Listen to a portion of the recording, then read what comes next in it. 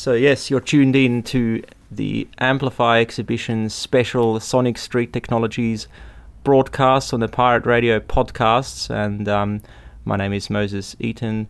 I'm a researcher with the Sonic Street Technology Research Project. I'm also a DJ producer, and today this podcast is part of a number of talks based on activism and sound systems and pirate parties and renegade action in the party space. And on that topic, we have someone with a vast experience in these areas. I've got John Jacobs here with me, and Is that vast or avast? Avast. Yeah. Yes, so you can see he's got his pirate persona. Three-cornered hat on. Yeah, that's right. And the patch. I'll lift it up and give you a wink. Actually, yeah. So I think I have seen you wearing a pirate costume in a like a Reclaim the Streets. That's it. Yeah. As context. So yeah, if you could just introduce yourself. Hello. Your name's John Jacobs. Yeah, my name's John Jacobs. I am a sort of hobby musician and engineer, sound engineer by trade, and I like bringing music into a protest situation. That's sort of what got me started on all this, and and doing sort of protest music or punk music, but making people happy at the same time, because I'm sort of a happy person, and so I think music can bring good things and thoughtful things into the protest space, and that's what I like doing. Yeah, so music is something that was a deliberate, conscious choice from the beginning. What does music mean to you? Whoa. It's a big question. It is big. I've always liked sound, I think, more than music, and I have no music education. I've sort of tried but failed. I don't think I have the right temperament or patience or whatever it requires, but I like making things, and so the engineer thing, and so and I know I can feel the power and the emotion of music. And so that's what I've always liked about music. And it touches me, and I like how it touches other people, and it reaches past the sort of conscious, thoughtful mind and goes into the other parts of our body, which is a nice thing. It allows me to do that. I don't switch my mind off very easily, but when I'm listening or making sounds, that's when my mind switches off and makes me happy and relaxed, and that's when I get in my flow, and so that's what music means to me. And I know that you've obviously performed playing music, or a collection of sounds, or however you want to define it. Noises, whatever. Can you tell us about some of your first times, playing music and sounds? What was it, and what were you using to do that? Well, my first playing of sounds. My sort of sound story that I go back to is being in the bush by myself, and I would just make sounds with my mouth. I like the sound effects in cartoons that I'd watch when I was a kid. I sort of realised, there's all this stuff that's not the words and it's not the music, but it's the sounds. So the sort of, Tom and Jerry, boink, and all those kind of stupid, funny little noises, and I would do those noises with my mouth. And so I was a bit of a reclusive kid, and so I'd be walking around the bush doing sound effects, and I just got into my mind, I want to be the sound effects guy. I just sort of realised that was my calling or something. I don't know. Anyway, maybe I made up that story afterwards, as you do, but I was in the school band, and I tried to be in a rock band when I was a kid, but I just couldn't do any of that stuff. And I realised, with sound, you don't make any mistakes with sound. Sound, once you're doing sounds or sound effects, And so I kind of got into noise music, and but I wanted to be social commentary. I wanted to be, and so punk music. That's where I settled down, and you could play punk guitar without knowing anything about music, and that's what we did. We did punk music on the streets. We'd do protest sort of demonstrations, and so then we were trying to make battery-powered amplifiers and stuff, and then we'd take battery-powered amps to protests and to make music there, because I'd see people chanting, and it was all a bit angry and unhappy and sore throaty and stuff, and it's like, hang on, just let's make some music, and you just play music and you listen to it, and it's good and it's no effort, and so yeah, we had and then so I had the sound system, a little car sound system on a moving trolley, and the trolley was good because it had the battery heavy down the bottom, a car battery, and then the speakers up the top, so you could get a bit more projection through the crowd. But a moving trolley, this was a steel moving trolley, it was pretty heavy, and so I was wanting to upgrade that, and then I saw a plastic garbage bin, a wheelie bin, and I thought, oh, that's perfect infrastructure. It's got wheels, it's got handles, it tilts, it's ready to go. You can pick it up off the street. They're just there, ready for you to take one and use it. And it's plastic, so you can cut it with like a knife. You don't even need a saw. And so that's how the wheelie bin sound system started up. And and then my mate Pete Strong was like, oh, cool, that's good, John. Yeah, let's do that. Let's do more of those. And so he just really took the idea and ran with it, and he's taken it up into the stratosphere with like solar power, and he's got the full mega bins, like the full industrial garbage bin size, and he's got the little tiny ones as well.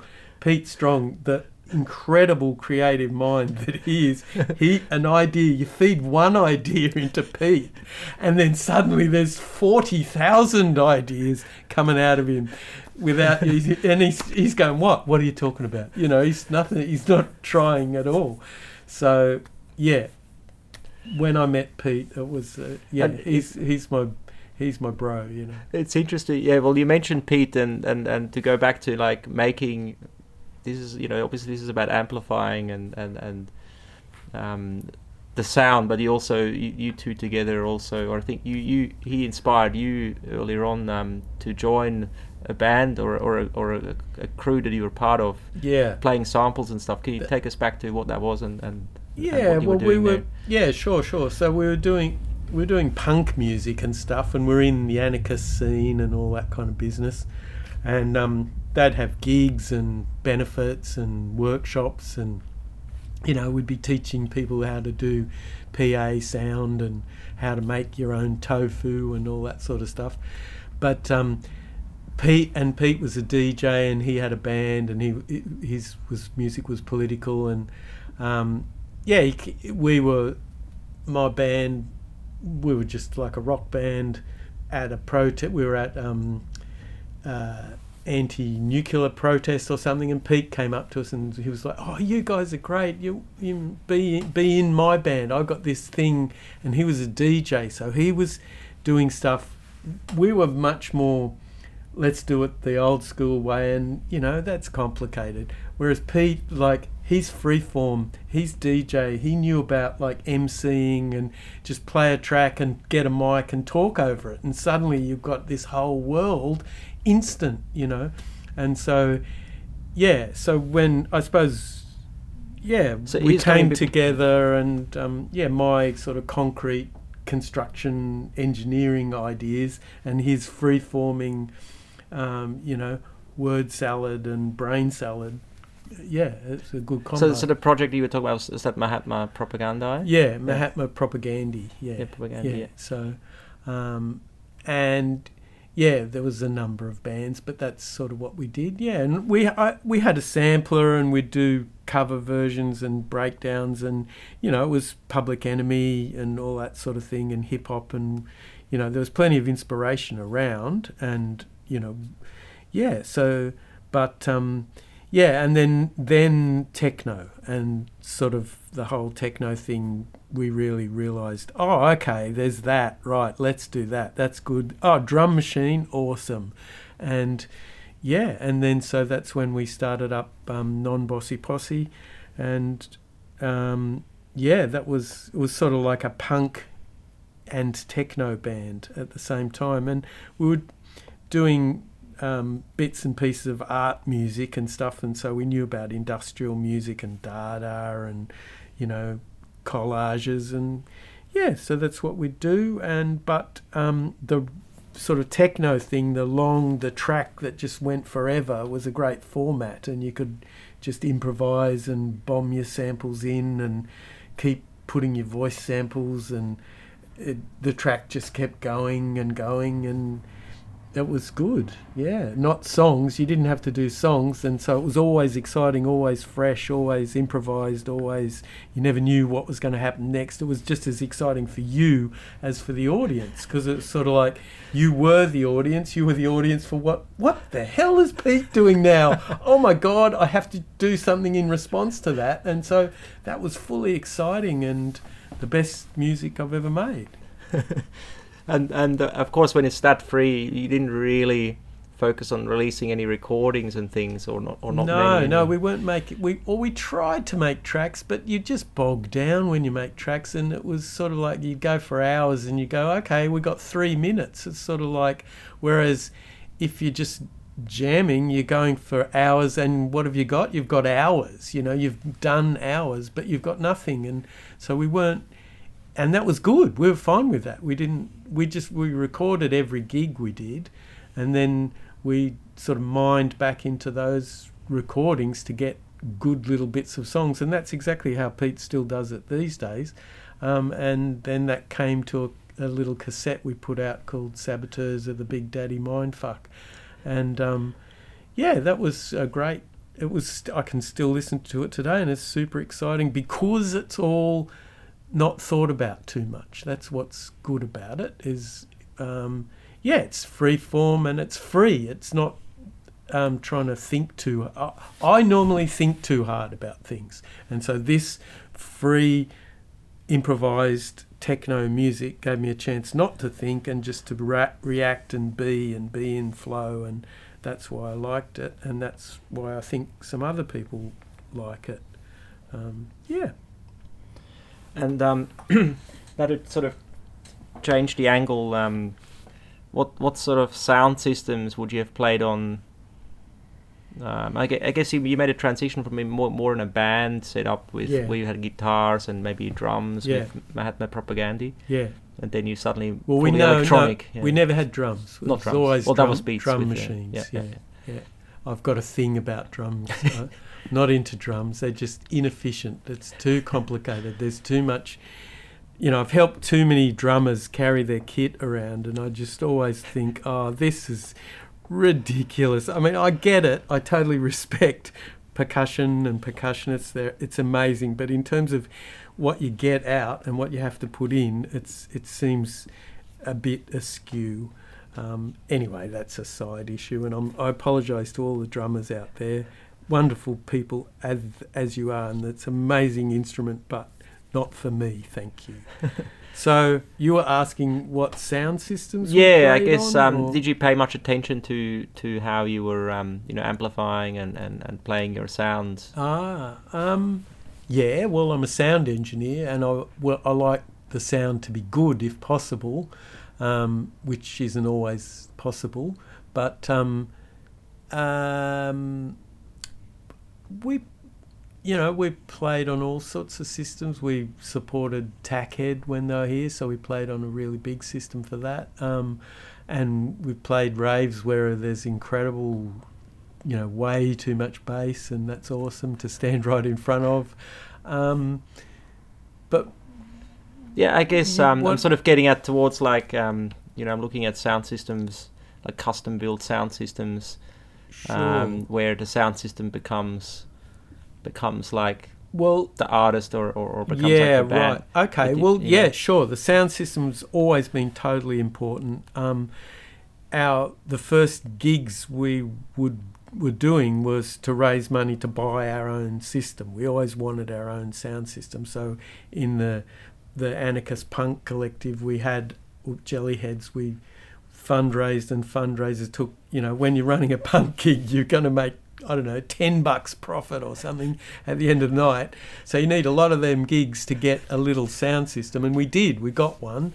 And then that was the focus of the whole community. Because you would have hired one initially or borrowed. And it comes and goes. Whereas this one, we owned that system. And so, and then that was a focus for, and that gave us incredible amount of freedom to have our own system there.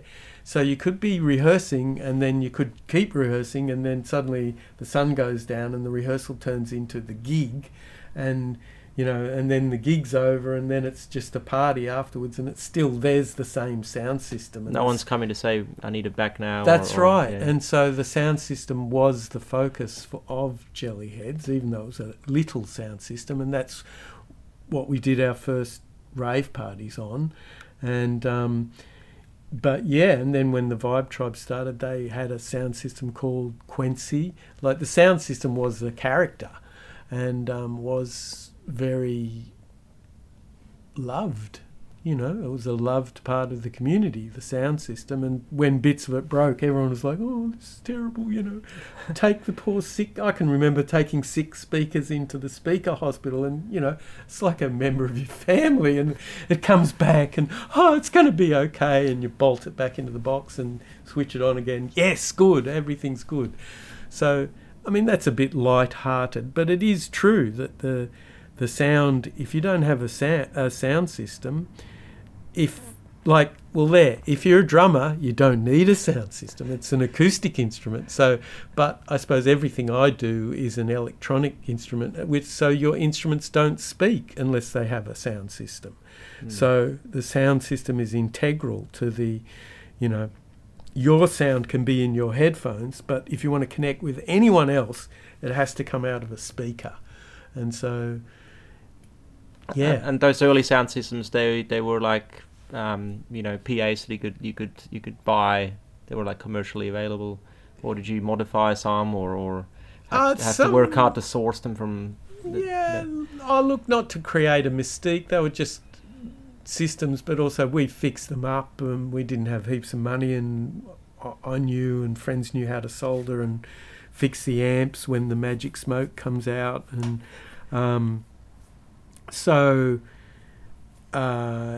there was a bit of homemade, but it wasn't like fancy or home designed or anything. I tried designing speakers by maths, and when I was putting speakers on bikes, I was trying to work out building speakers and the frequency, and doing the maths and stuff, and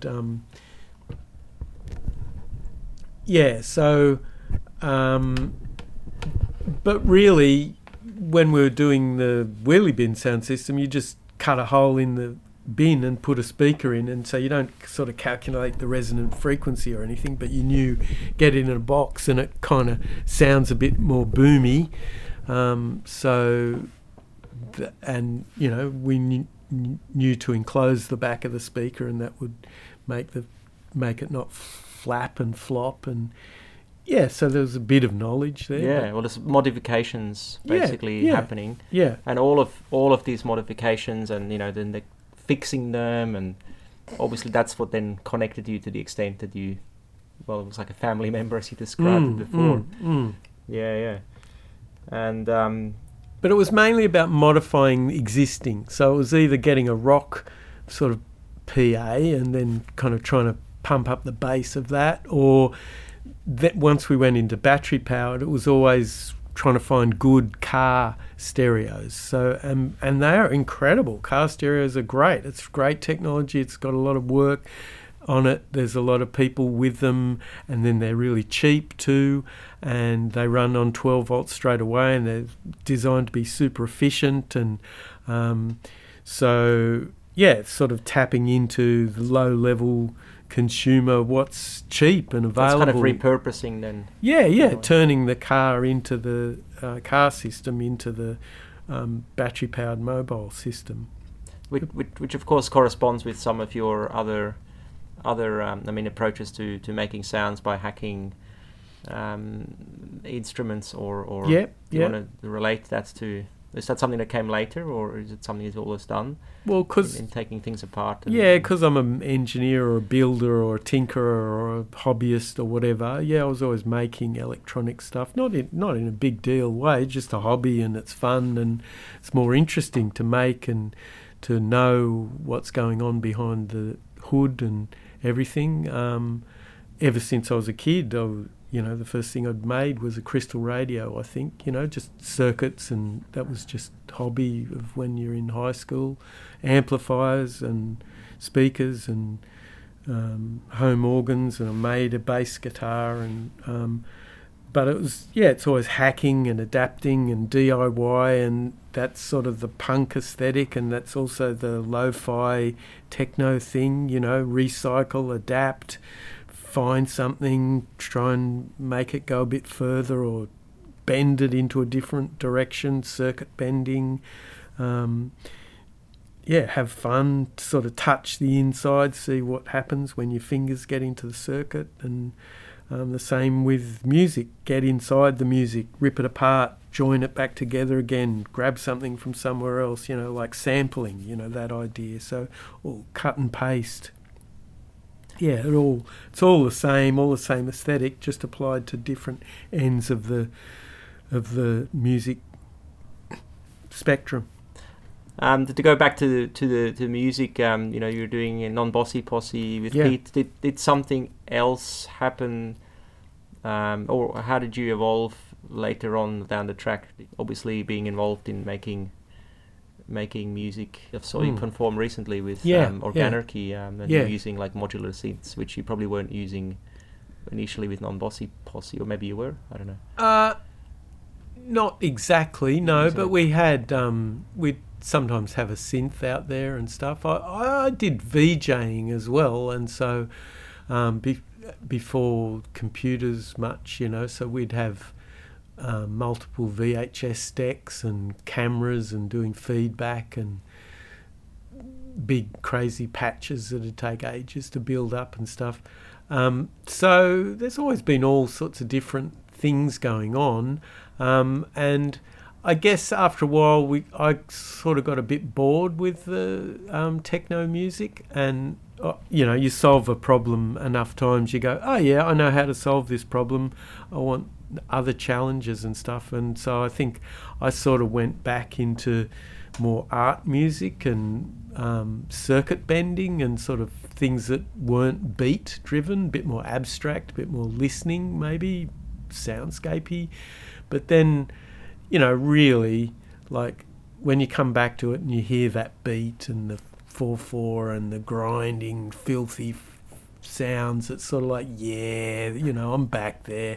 Like, you never really lose your roots, and I grew up on AC/DC and stuff like that, and but then it was mixed with craft work at the same time. So as a Aussie kid, what's interesting, I want interesting, and so but I want feeling, so there'd be the oi oi, but also the radioactivity kind of thing.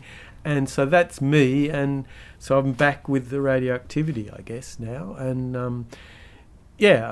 modular synths, that's just a good thing because it's small. It's always good to be small if you can, compact, and you want to just be able to, if you can hold it in your hand and take it to a gig rather than big. So there's the sort of, not the drum kit, but the drum machine, and the cheap drum machine, please.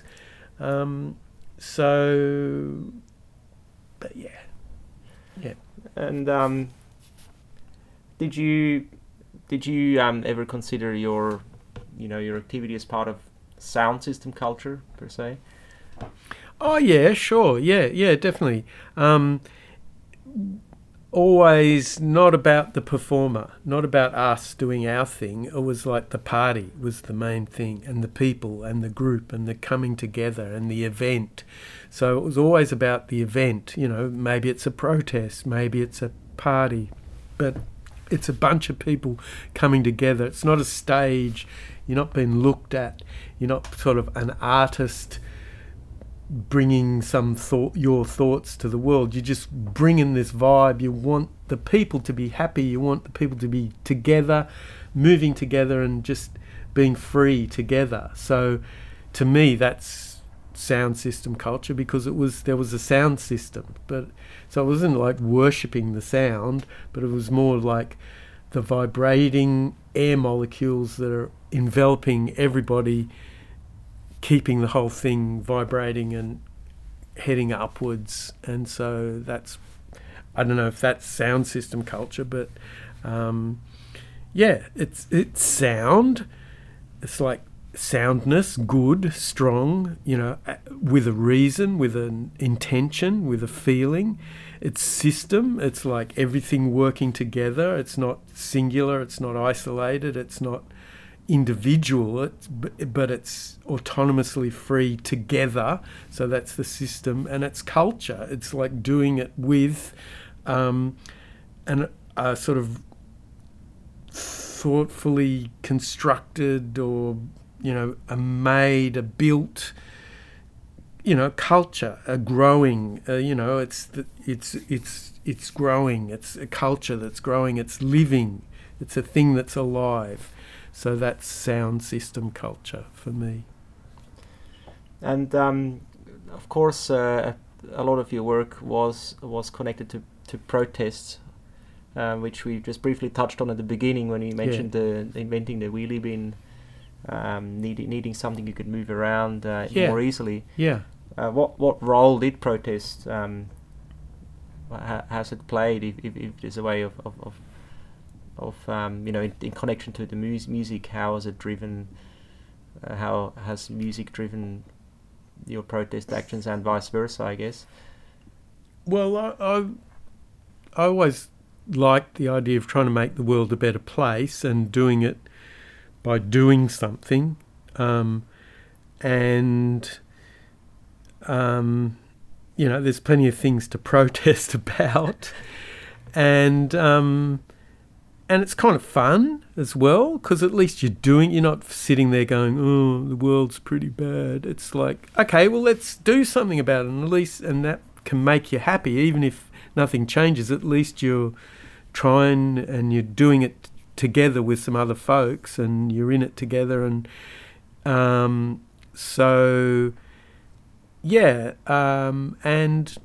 then music is a good thing to mix into that mix. It kind of it leavens it. It kind of it aerates the bread a bit. I think I lost track of your question. No, I think you totally understood. I was just wondering how you connect, because for you, music and protest actions it's very interconnected. Yeah, totally. But of course, protest there's many facets to it. It sure, doesn't just mean it's about a particular cause or something. It can be about a way of seeing life, or you can enter a philosophical realm, I guess. Well, I always involved in the left end of culture, and it comes to being a protest, and I know how to get some music going, and so to me I'm just trying to contribute, and that's the thing I can contribute. And I saw many times where people were happy with that and made them happy, and it was a good thing, and it was something you can add your little thing, and it seemed to have a pretty big effect. I can remember this one time where there was a big march, and it was outside the stock exchange and in the centre of the city, and everyone's there, and it's sort of like, it's hard work being at a protest. It's pretty boring, and it's you're outside and it's hot or whatever, and it's cold maybe, or it's raining, or it's hard work, and the cops are there, and it's not necessarily a fun time. But and then just dropped a track, and it was Chumbawamba's I Get Down and I Stand Up Again, that track, and it was just everyone it was just a woo woo, all hands in the air kind of moment. And I suppose you can talk to any DJ and they say, oh, that was the funnest time when I made the crowd happy. And it feels like it's something you've done, but it's not something you've done. It's everyone wants to be happy. It's just this latent energy that's sitting there. And then one little thing can trigger it.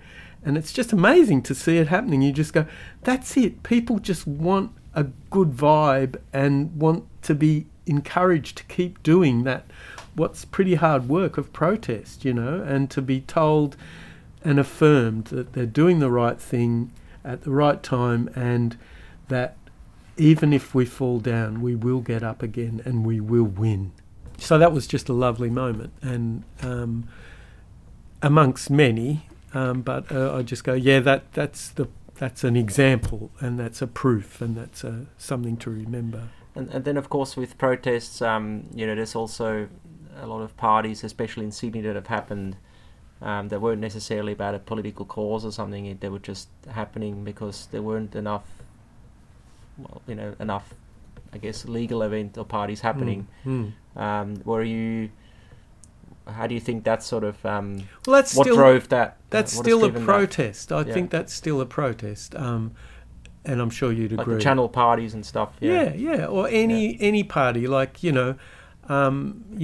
little parties, just sort of the mere fact of getting together and having a party, and it's outside of commercial culture. It's not at a gig, it's not at a pub, it's not a, it's more just people getting together. It's like a block party, or it's a house party, or whatever.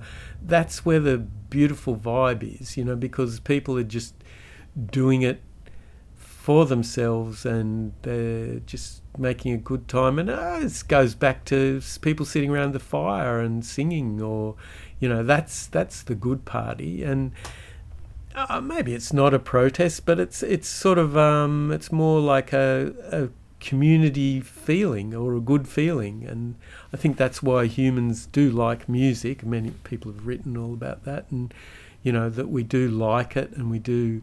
It's pretty deep. It's something that touches us and that we need or crave, and it's a communal action. It's like dancing together. It's sort of, humans are social beings, and then if you can have the strong sociality, but with not outside of actual verbal communication, and it becomes more physical and deeper, and in a way, in some ways, stronger, and it's very nourishing. Music has always touched me very deeply. I cry quite easily with music. I can, a marching band comes over the hill and they're playing bagpipes, and I'm crying straight away. It's the strength and mystery and beauty of sound that's, especially people making it together. It's very strong. And that's pretty off topic, but no, it's beautiful. It's beautiful, and I fully agree with you. Obviously, that if you're doing something that is kind of outside what is commercially driven, or something that it is a form of protest. Yeah, outside and together. I mean, I like to go to the fringes, and and just to sort of draw all these amazing stories you've shared, and reflections over your, let's say 30 years of action, musical, since 40 years. 40 years, yes. Well, we're talking about the 1980s as well, of course. Yeah.